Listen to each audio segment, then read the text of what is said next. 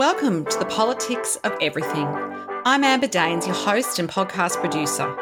This is a half hour of power, a podcast dropping every week where I unpack the politics of everything, from money to motherhood, nutrition to narcissism, startups to secularism, the environment, quality, and much, much more. Our guests are seasoned in the field or topic of their choice, even if you've not heard of them yet. This is a non-partisan show. So while I love exploring varied views and get a buzz from a healthy debate of ideas, this is not a purely blue, white, green program. Please subscribe, tune in and enjoy the politics of everything. I met Kristofer Rogers some 15 years ago or so when I was a lobbyist and he was working for an online fundraising platform. Nearly 2 decades have rolled by and how the world of work, play, tech, online sales and everyday transactions have changed very much. Kristofer is a highly regarded tech leader who is recognised as a thought leader in emerging payments and technology innovation. He is currently Global Chief Payments Officer is at EonX Technologies, I got that right, the publicly listed fintech growth company focused on developing the next generation of e-wallet payments and loyalty solutions. This role follows his appointment as Australian CEO of EonX Services in November 2022, the local subsidiary partnering with MasterCard to develop their new account-to-account payments solution. Prior to this role, Chris was General Manager ANZ at Mambu, a $5 billion value core banking platform provider. In November 2019, he was announced as Startup Executive of the Year at the CEO Magazine's Executive of the Year Awards for his work as CEO of Zepto, formerly known as Split Payments, which he led from launch to becoming a market leader in direct, debit and real-time payment solutions leveraging open banking. He's also a non-executive director and board member of Feros Care, a disability and aged care provider helping people grow bold with better care and technology.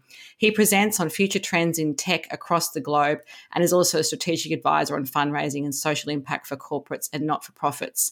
So away from the tools, he's a keyboard warrior of the piano-playing kind and father to 3 kids and lives at the moment in balmy Byron Bay, one of Australia's most popular sea change destinations, with his wife and obviously his family. So welcome to the Politics of Everything, Chris. Thanks so much, Amber. It's an absolute pleasure to be back with you.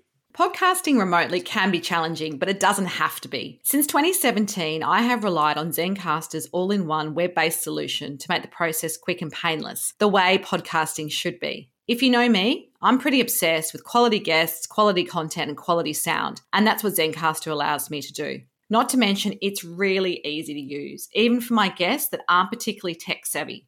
There's nothing to download. They just click on the link and we start recording. Zencastr is all about making your podcasting experience easy, and with everything from local recording to automatic post-production, all in the one tool, you don't have to leave your browser to get each episode done. I want you to have the same great experience that I do for all my podcasts and content needs. So I have a special offer for you. If you go to zen.ai/politics of everything and enter this promo code, you'll get 30% off in your first 3 months when you sign up to Zencastr Pro. That's ZEN.AI, politics of everything. It's now time to share your story. And it has been a minute, hasn't it? I mean, I'm thinking, 15 years ago, we kind of took our bank card, down to the ATM, and then we worried about being charged if we weren't using, our Westpac ATM with our Westpac card. And then I think even sometimes checks were exchanged back in those days. Yeah. So the world of payments has certainly changed. It really has. And these days we're tapping and going, it just has changed fundamentally. I haven't had a wallet for a few years now, and that just didn't seem real back then, right? And we're talking a blink and you'll miss it period of time, not eons. So yeah, it's scary, this speed of innovation these days, isn't it? Absolutely. So I'm going to go back to your childhood, and I don't think when we met 15 years ago I would have ever asked you this question. So I always love hearing from my guests about what they wanted to be when they were a kid. Was it an astronaut? I don't know that it was an investment banker. Who knows? But do you remember what your childhood ambitions were and kind of how you kind of built on that idea and where you ended up, I guess, in your early career? Yeah, look, I've always wanted to be in payments, said nobody ever. Predictably, I wanted to be a rock star, but my parents really helped with that ambition. And at a very early age, I learnt the piano. I actually studied commercial music, Amber, at university in the UK. And Wow. my early career was indeed in producing music. And to such an extent that I actually had some commercial success early in the day, penning a couple of songs that went on to be quite significant hits. So, to all intents and purposes, I was all set. But I think I realized I wasn't cool enough to have a music career. But what I did love about music was the technology. Producing music and sampling and all the software. I think music was one of the early adopters of tech innovation. So it kicked off my career in building technology companies, from the online platform you spoke of, the online giving platform, to the companies I'm involved with and founded more recently. So yeah, music, I wanted to be a star. Yeah, and it Well, you're had my kind of a moments. star. You're a tech payments CEO star. Stop it. No, I'm proud of what we've done, but it certainly isn't, being an astronaut or being a musician. But yeah, I'm lucky, and we are lucky in Australia, actually, that it's a really good incubator of ideas, and it's easier than a lot of regions to kick off a great idea and turn it into a successful business. So yeah, in one way, I love celebrating that part. So yeah, okay, I'll take that, Amber. So, how would you describe the modern payment system where we are at in 2022? And in your sort of narrative, if you like, what has fundamentally changed over the last few decades? And there are a couple of examples maybe of, those high points of change along the way. Yeah, look, and for the listeners, I'll try and not point out the obvious and try and put in some politics of payments to frame where we are today, because we are in a really significant or arguably generational point of change when it comes to banking and payments. So it is a really interesting time. But to be honest, I don't think payments has changed for centuries. If you really think about what a payment is, it's a value exchange in return for goods or services. And, we used to do that with sheeps and goats. We then did it with precious metals, gold and silver. And then only relatively or comparatively recently, we moved to what we call fiat currency, which is basically, government issued currency. But let's think about it. It's all the same. It's just an exchange of value to get what we want. What has changed, in my opinion, recently is not just the technology, and I'd love to touch on that a little during this episode, but it's more about adding value to the payment. So it's, accruing rewards for your payments. It's adding data to your payments. Think about fintechs these days that immediately identify your receipts in your banking statement. Think about open banking. A consumer has real-time visibility over what a payment is doing and what it's creating for you in terms of amplified value. So for me, that's a really interesting point. We're all obsessed about rewards and cashing them in, and getting your rewards for holidays and plane tickets. So that's something I think has become very exciting. And maybe we expect it a little bit because you create that need. And I guess the companies that aren't doing that sort of reward exchange and just doing basic transactions will probably fall behind perhaps in the near future. That's exactly it. And think a few decades ago, this was the success of a card like Amex when you're talking credit cards, because you got so much with your transaction. You and I look for credit cards where we get better points accrual, or travel insurance bundled. So yeah, we want that, I guess. If a younger Australian would want instant gratification, they want it and they want it now. And that's why things like buy now, pay later have emerged as trends. But it's we want more now because we've become far more astute as consumers. So businesses can no longer dupe us with their fancy advertising slogans. We can see through it now. And payments is at the front end of that experience as a consumer. So banks are still powerful holders of, say, our mortgages, our loans, and I guess for some people they still see them as the most stable businesses that customers can rely on to put their savings into, to issue credit cards, to do all sorts of transactions with. But has the rapid rise of a raft of new and alternative players upended that significantly, or is the share of the pie still largely with, the kind of banks and brands that we grew up with as kids? Yes. Look, banks are still the bastion of our wallet, right? And I don't think that's changed. And if we think about Australia in particular, the banks are actually not doing a bad job, and that might trigger some of your listeners. But obviously, with the scrutiny of the, we love to hate the banks, you know. And I've worked in crisis comms with a couple of entities during the Banking Royal Commission of 2018, and it was pretty eye-watering. But the reality is, they kind of are doing better than ever. That's 4 exactly years on. it. And in fact, my experience at Mambu, so they still are, a core banking software provider, and I used to walk the corridors of CBA, the Commonwealth Bank of Australia, regularly as we were selling into them, and I saw the best tech talent on the floor. I saw the best teams of agile developers with the best aspirations for great digital banking. The problem is a bank like CBA is a ship that can't turn very quickly. And then all these fintechs are speedboats that can just spin out a new product and get it into market as a minimum viable product very quickly. And they can outpace banks. So to your question, look, I think banks will always continue to play an important part. But then I don't know how many consumers actually realize that your deposits within a bank are guaranteed. Right, that's why they are approved and regulated. Yes. I'm seeing younger consumers not caring about that anymore.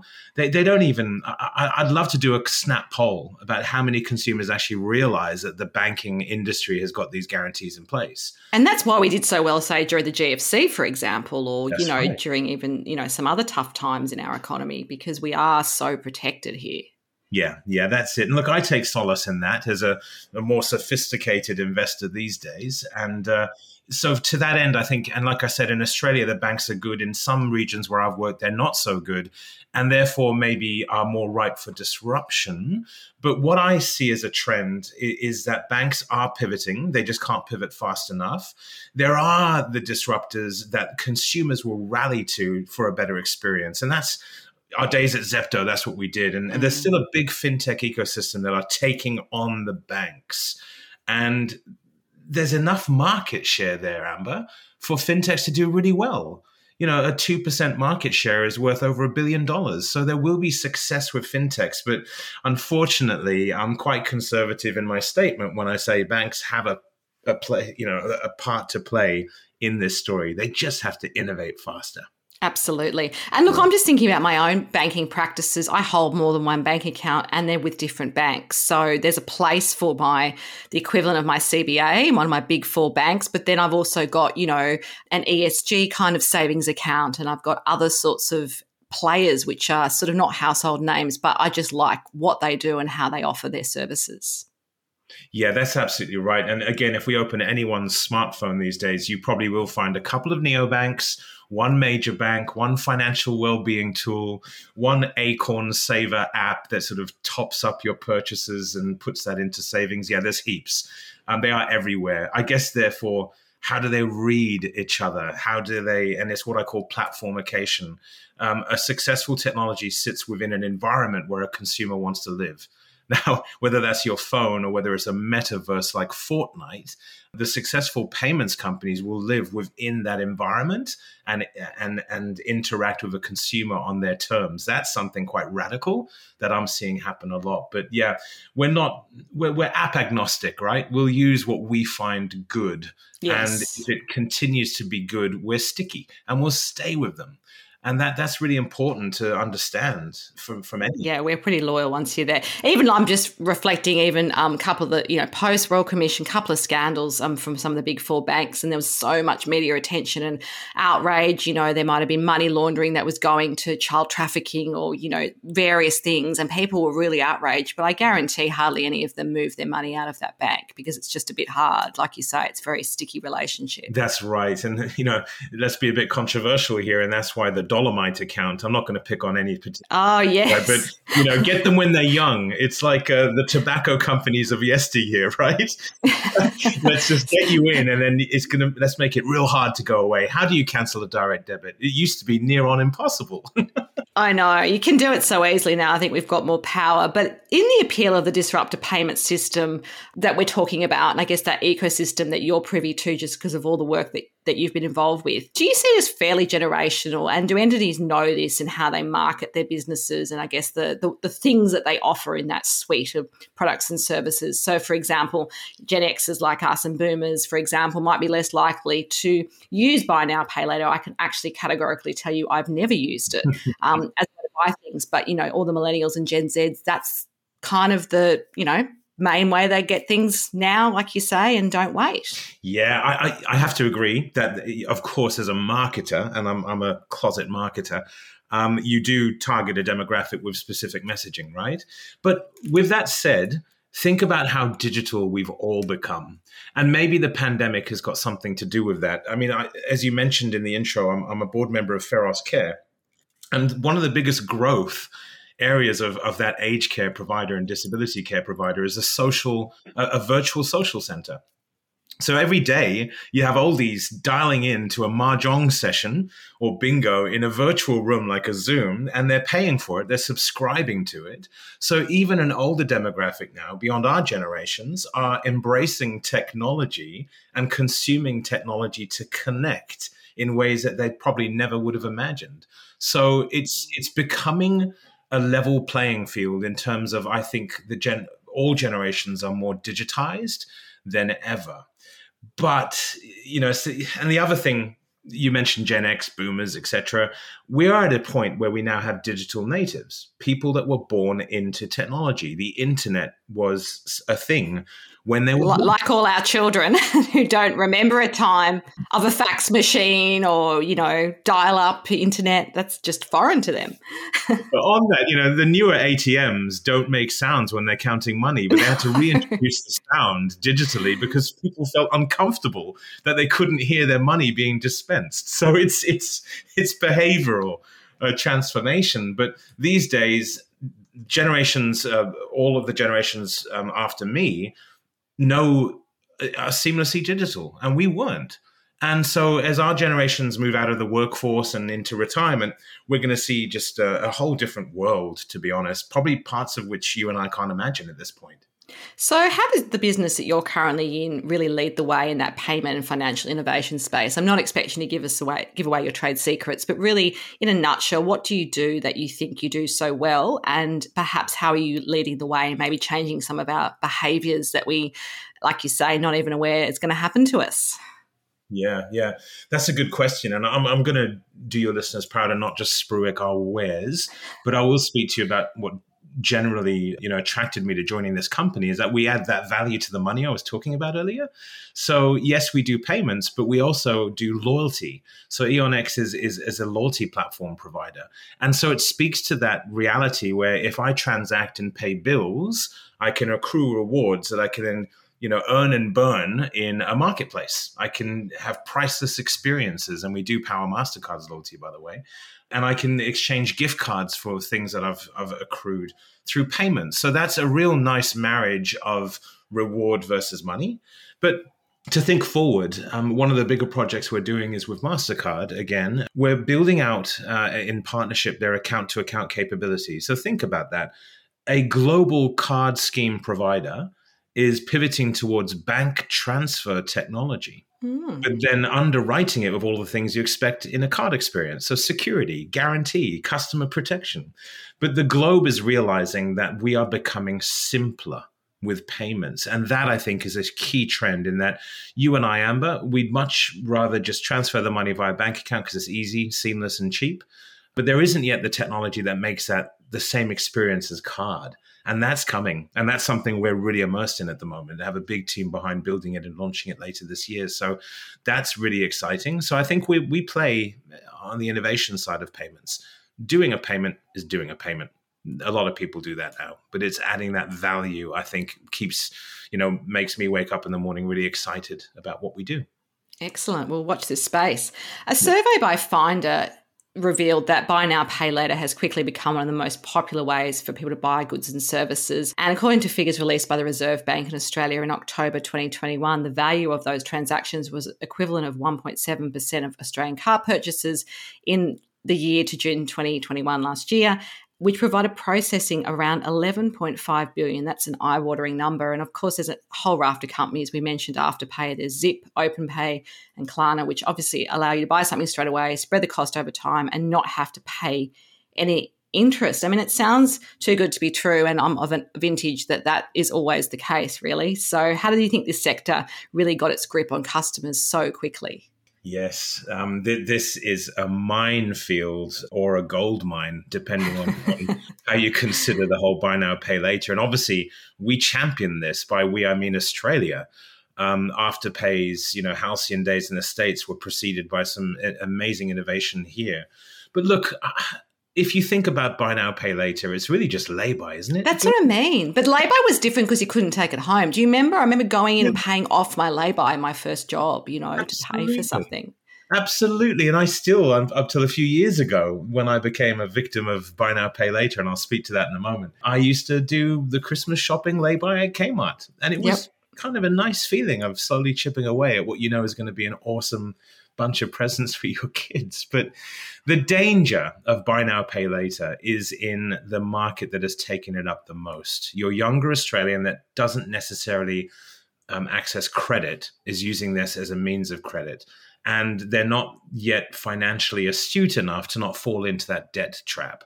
It makes it so easy to access things right now. That instant gratification we were speaking about, and then worry about the financials later. So, the current global macroeconomic conditions are shining a new light on buy now, pay later since that data you just told me about was released. So it's in a state of flux, and I don't think it's the beginning of the end, but it's the end of the beginning for buy now, pay later. We're going to go into a more mature state.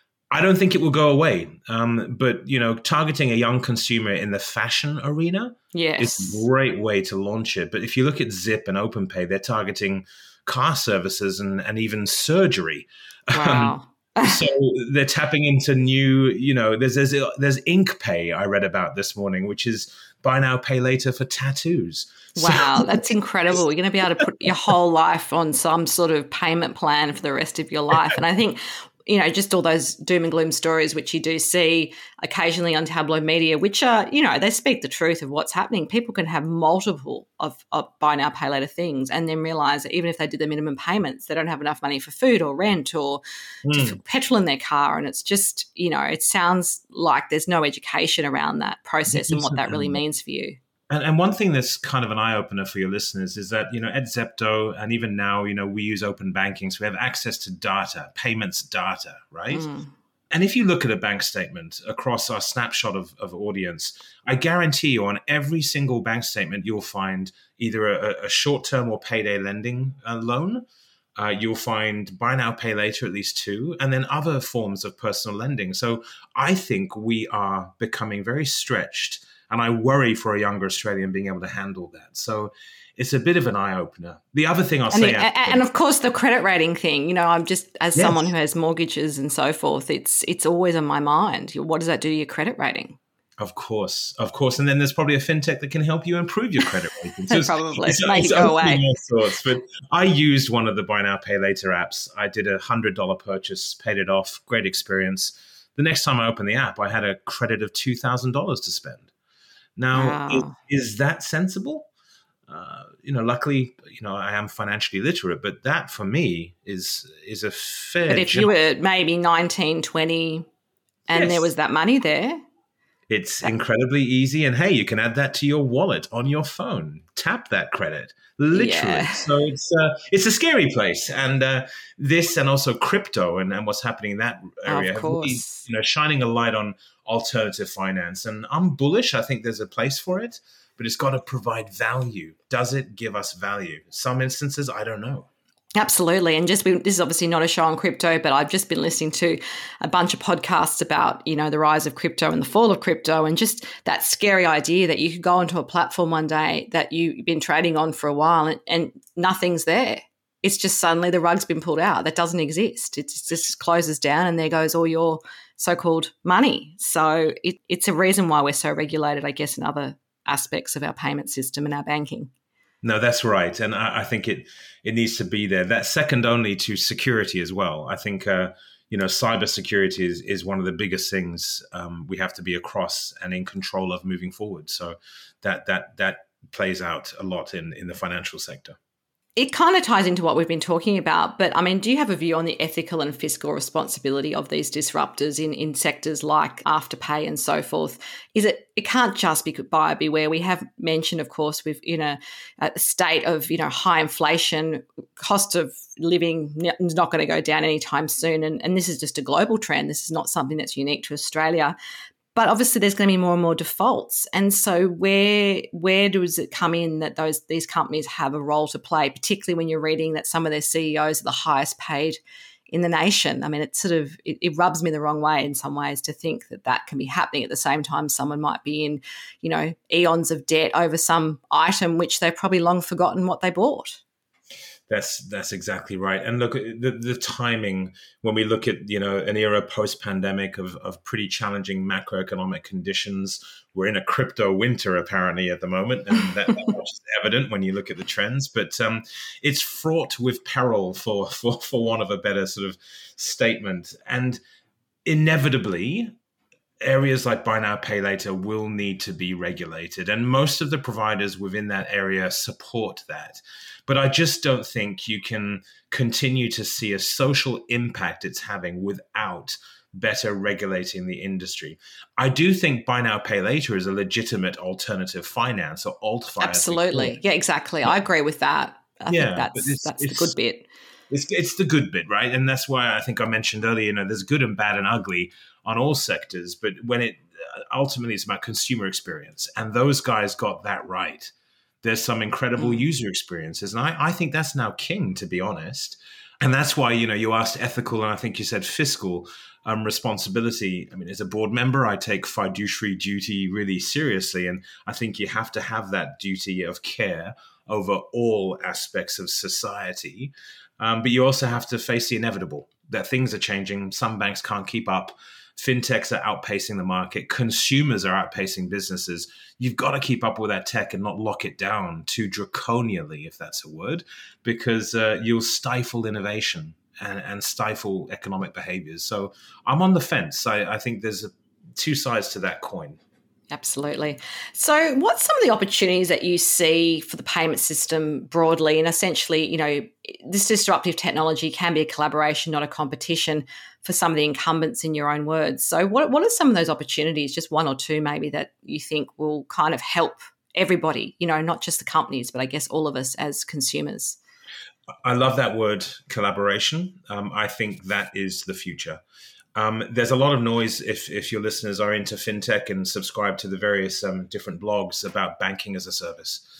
There's been a few failures of new neobanks in Australia, so we're shining a light on banking as a service. I think a future of collaboration between the banks and the fintechs is where we are going, because the banks provide, how we kicked off this episode, that trusted, guaranteed and regulated fiscal environment.